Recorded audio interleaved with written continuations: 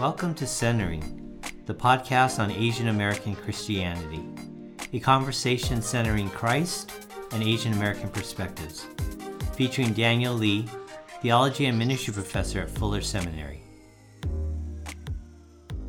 Welcome, listeners, to Centering. We want to thank you as we end our first season. So we thank you for tuning in, and we really do hope it's been helpful. So please write us, email us, let us know how we're doing. Today we're going to wrap up by asking the question, should we have Asian American churches? So Daniel Lee's with me. Daniel, I'm assuming that this is a question that gets posed to you. I don't know how frequently or occasionally, but it's a question that I know is being asked and has been asked. Well, let me tell you an anecdote. A friend of mine, a good friend of mine who pastors in the East Coast, they have a predominantly Korean American church, but they're not trying to be Korean American. They're open to everybody. And he said, people ask me often, why are we not diverse? Why are we not the New Testament church? And he says sometimes he gets this gnawing shame, the fact that they are not diverse, right? And so that got me really thinking, well, what does that mean? How do we make sense of that? So there's that. And then this other thing where I've heard too many people say, our church is a picture of heaven. I was like, picture of heaven? Well, we have one of each. I'm like, one of each what? And so this idea of the fact that multi-ethnic churches, which they really mean multi-racial churches, is a picture of heaven. And I have questions about that. So I think this is basically kind of how I've been kind of struggling with this thing and trying to get some answers for these questions that people are asking. Yeah. I know that in research, folks who tend to this kind of stuff, multi-ethnic churches and so forth, there's actually a technical definition for being multi-ethnic. Can you speak to that before we kind of move on from here? Yeah. It's called United by Faith. It's actually the second kind of volume. First book was Divided by Faith. This book is called United by Faith. By Christian Smith. Yeah. And their definition is, they said, well, according to our research, it's 2080, right? That's the definition, which is not biblical. It's just like something that kind of just arbitrary, right? So pretty arbitrary, because it doesn't really break this down. So if you have 20% not of that particular ethnic background, racial background, that's basically what it is. Now the question is, does it matter if it's 20% of like anything, or if the 80% is, for example, Asian American or African American, and 20% is not? Like, does it make a difference? Because we live in a particular social, racial context. It's almost as though the 2080 is kind of applied across the board in some abstract way. And the question is, that's not where we live, right? It's like the general idea of multiculturalism being defected. Oh, we want to hear everybody's perspective, and as though the white perspective and the Hispanic perspective, the Asian American perspective are all on the same playing, level playing, which is not true. Yeah. So that's basically, I think, how my question is about this 2080. But that's basically a lot of times how it's defined. 20-80%, right? 20% more than diverse people, not of the majority. And so, if I'm hearing you correctly, our churches are always in context, and so it makes a big difference whether or not the 80% is assumed to be white, and so the 20 is other, let's say Asian American, versus the 20% is Asian American, so the leaders are Asian American, and 80% of the congregation is white. Those are very different dynamics. Is that correct? Yeah, that's correct. And like I said, this book, United by Faith, which I kind of laugh at it. I mean, it's because the Asian American section basically says, well, Asian Americans generally, we kind of assimilate. And I was like, well, there's incredible diversity within the Asian American community. So they're really talking about multiracial, isn't it? But we've talked about in this whole season about the problem of pattern ethnicity or Asian American racialized identity, of having to be lumped or kind of having to kind of own this identity all together. And the question is, if you have a pan-Asian ministry, would these people talk about Asian American, pan-Asian ministry, would they consider it to be a multi-ethnic church? Yeah. Why would you not? Right. Or Right? multicultural. Yeah, multicultural church. Like, let's say you have, it's rare to have this diverse, but like, let's say you have Southeast Asians, and, like East Asians, all in one church.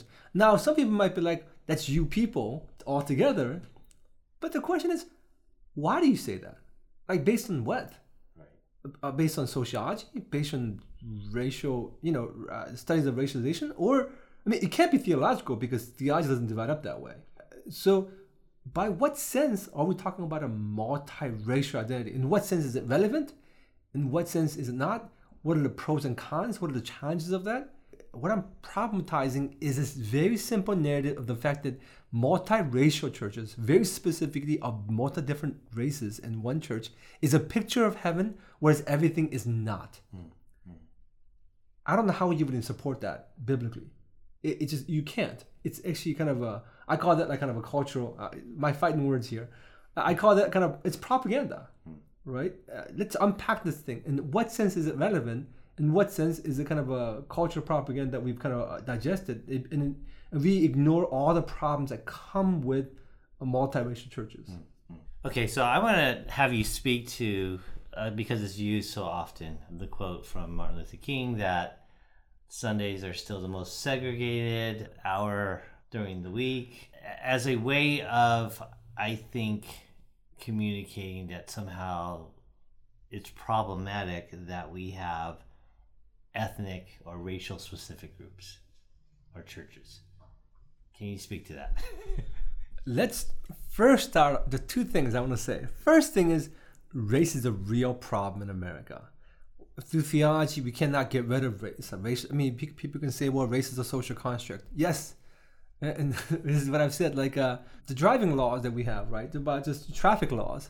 They're a social construct, but they actually have a real impact on our lives, right? So you can be like, well, that's a social contract. It doesn't matter. I'm like, well, obviously it has a profound impact into how we see ourselves. So just by talking about the fact that it doesn't have a biological or genetic foundation or even like a biblical foundation, it doesn't mean it's not important. I think we need to figure out how does the church interact with the problem of race in America. And it's a real problem. It has deep historical roots. It is not something we can ignore. So let's just make sure that that's clear. Now, this idea, this MLK quote that people keep on quoting, which is anachronistic. It is false to actually repeat that over and over again. Why? Because after the 1965 Immigration Act, to repeat that is nonsense. It's not, and segregation is such a loaded term. Like when Hispanics and Asian Americans started having their churches, they weren't kicked out of the white church. They brought their Christianity with them. To talk that way and to frame it as segregation is really fraught, not in an accurate way. It's not like the black church where they were literally kicked out, had to have their own churches.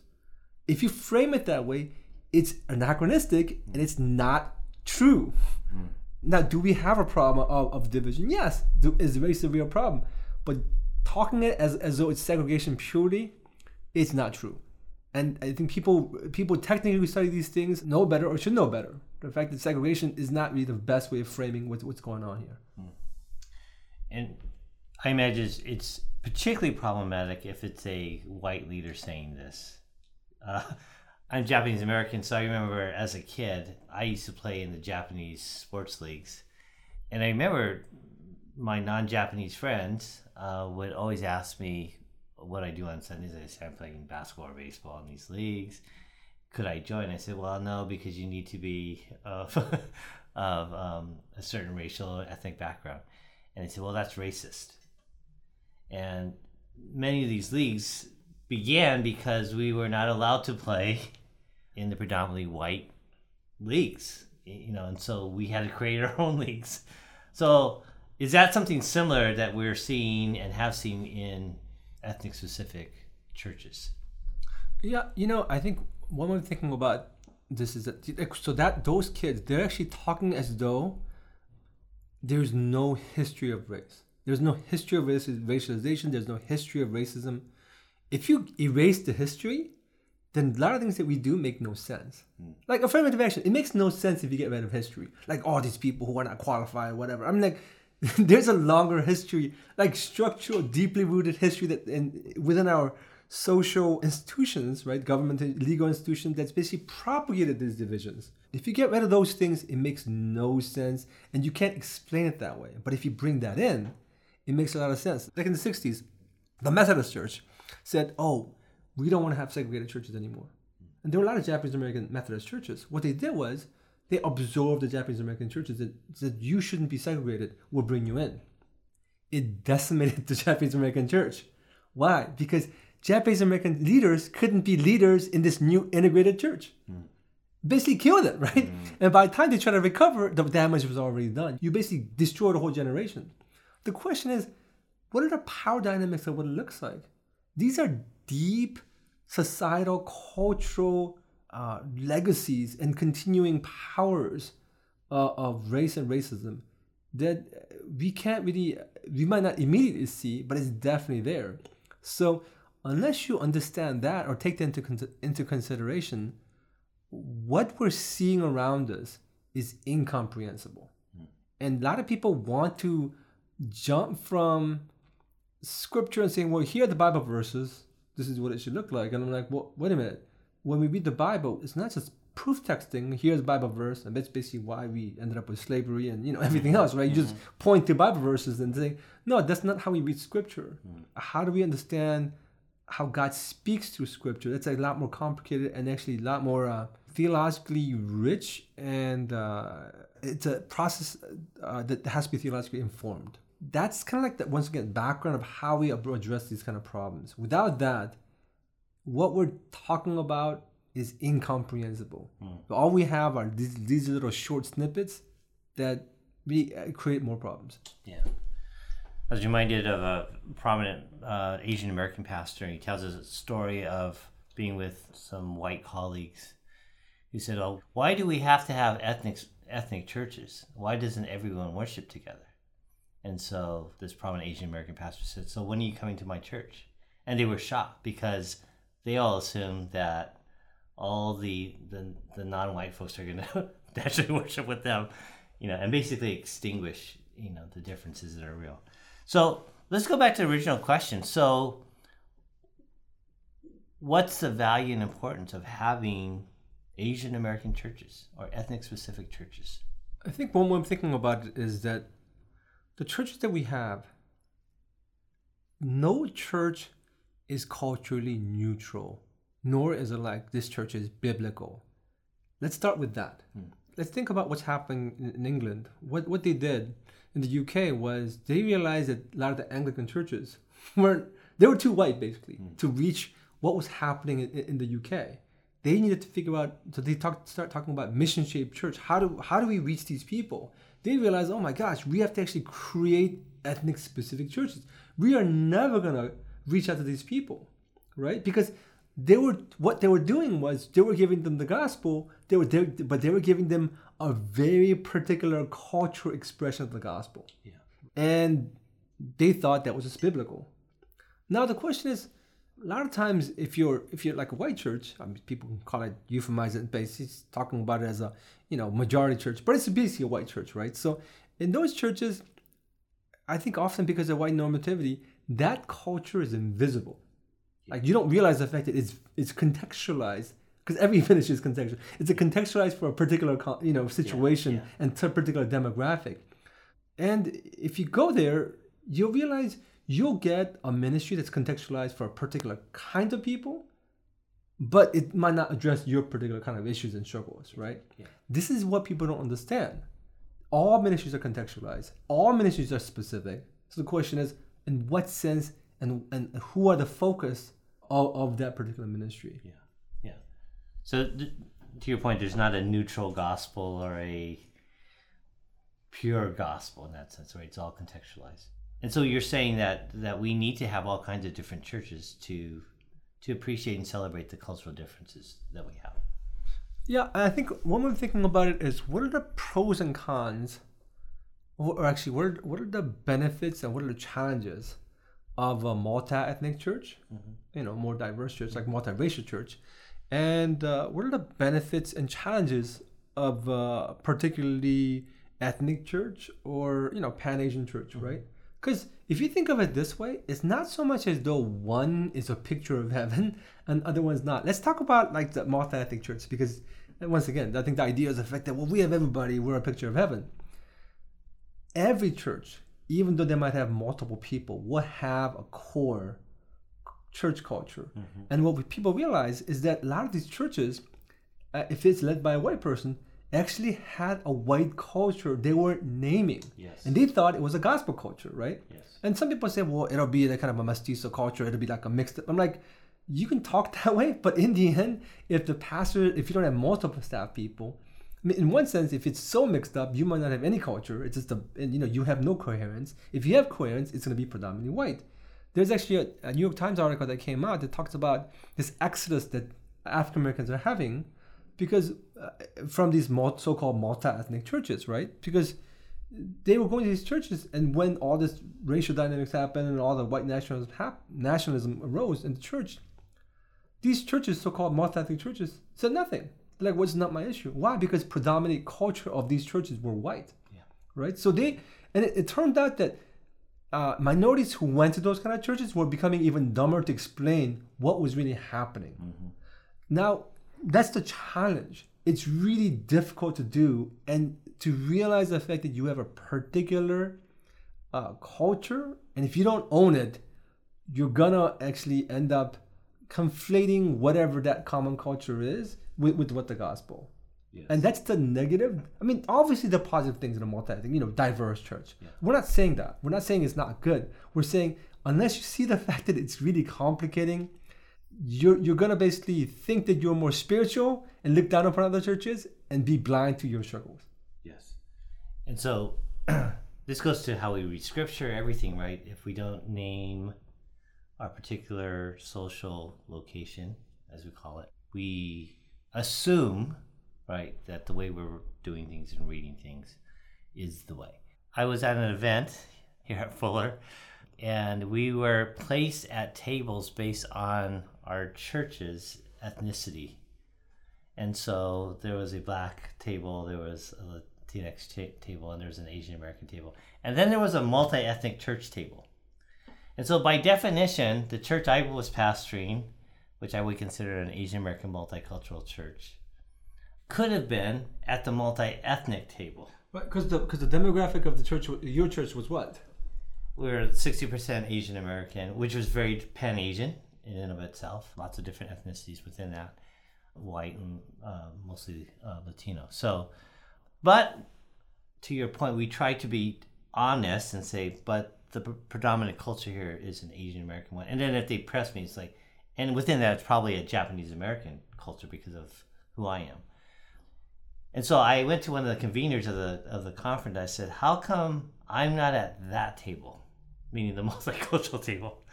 And I think the person was actually stunned because the people who were sitting at that table, I think, were folks who, predominantly white males, pastoring churches for whom there were maybe 20% other. Right, or black, right? White or black, basically, right? And this particular event was white. Well, once again, I think part of this has to do with idea of white normativity. I mean, this is something that I've kind of bought into for a long time, right? It's the idea of the fact that white people are neutral. They're literally white. There's actually a white blank slate. So we are neutral. We can convene. We can actually minister to everybody else. We don't realize the fact that that's actually a ideology. It's a racial ideology, right? And that does a lot of damage. So if a white person writes a book, a discipleship book, then it's for everybody. But if an Asian American person writes a book, it's only for Asian Americans. Qualified. Right. And the question is, I mean, there's some dynamics, right? Because sometimes Asian Americans don't write that broadly. They almost feel like they have to compliment the white person. But there's a fundamental problem how we think about each other, and that's historic. It's a long, historically embedded. It's in our structures and it's in our society. If you get rid of that historical background, then it's incomprehensible. Yeah, and like once again, I mean, the flip side of this, the immigrant churches, or even particularly Asian American churches, they have their own issues, obviously, right? So Asian American churches lose when they try to be generic. Like their benefit, the gift that they have is they can actually more specifically think about the context, right? I mean, to some degree, you can say that like a more predominantly white church, if the pastor really knows what he's doing, can actually preach a gospel that's actually more needed for that particular context, right? I mean, what you can't do is make it into a community center, right? Make it into a country club, which is a challenge everywhere. So Daniel, as we close, just two more questions. If you're a leader or a member of an Asian American church, what would you say to them? I would say fully own that, right? Fully own, and don't try to be multi-ethnic. Fully own the fact that you're Asian American at an Asian American church, which basically means you don't try to kind of make that in some general terms. Own the particular issues, own the particular challenges, own the particular gifts. And that might be a work that you have to do for yourself. That's what I would say. So don't be apologetic about that. If you are a leader or a member of a multi-ethnic, multicultural setting, church, community, what would be the encouragement there? Don't be happy and pat yourself on the back with cosmetic diversity. Like, you're not a picture of heaven. That's what you have. That basically means the more diversity you have, the more of a challenge it is to get to know people and their backgrounds. Otherwise, you're only going to minister to this kind of white selves that people bring, the assimilated self that they present to you at church, and the other time they present to you at work as well. And of course, even as an Asian American leader, you have to figure out, how do you really kind of connect with all these different dimensions of who we are? I think a lot of times Asian Americans know how to navigate white spaces. And it's actually by truncating ourselves, by editing ourselves, that's more presentable. What do you do with this other self, right? Now, it can be possible at a multi-ethnic church that multiple segments of the church do that. That's a huge problem, and it would not lead to deep discipleship. We're creating a community here at Centering, so we invite you to join the conversation by sending us your comments and questions at centeringpodcast@gmail.com, or visit our website at centered.today for a list of shows and other resources. This episode of Centering, the podcast on Asian American Christianity, is produced by Jason Chu. Editing is by Carl Cathedral, with music by Mark Rodito. I'm your host, Kevin Doi. Above all else, we want to remind you that God embraces all of who you are.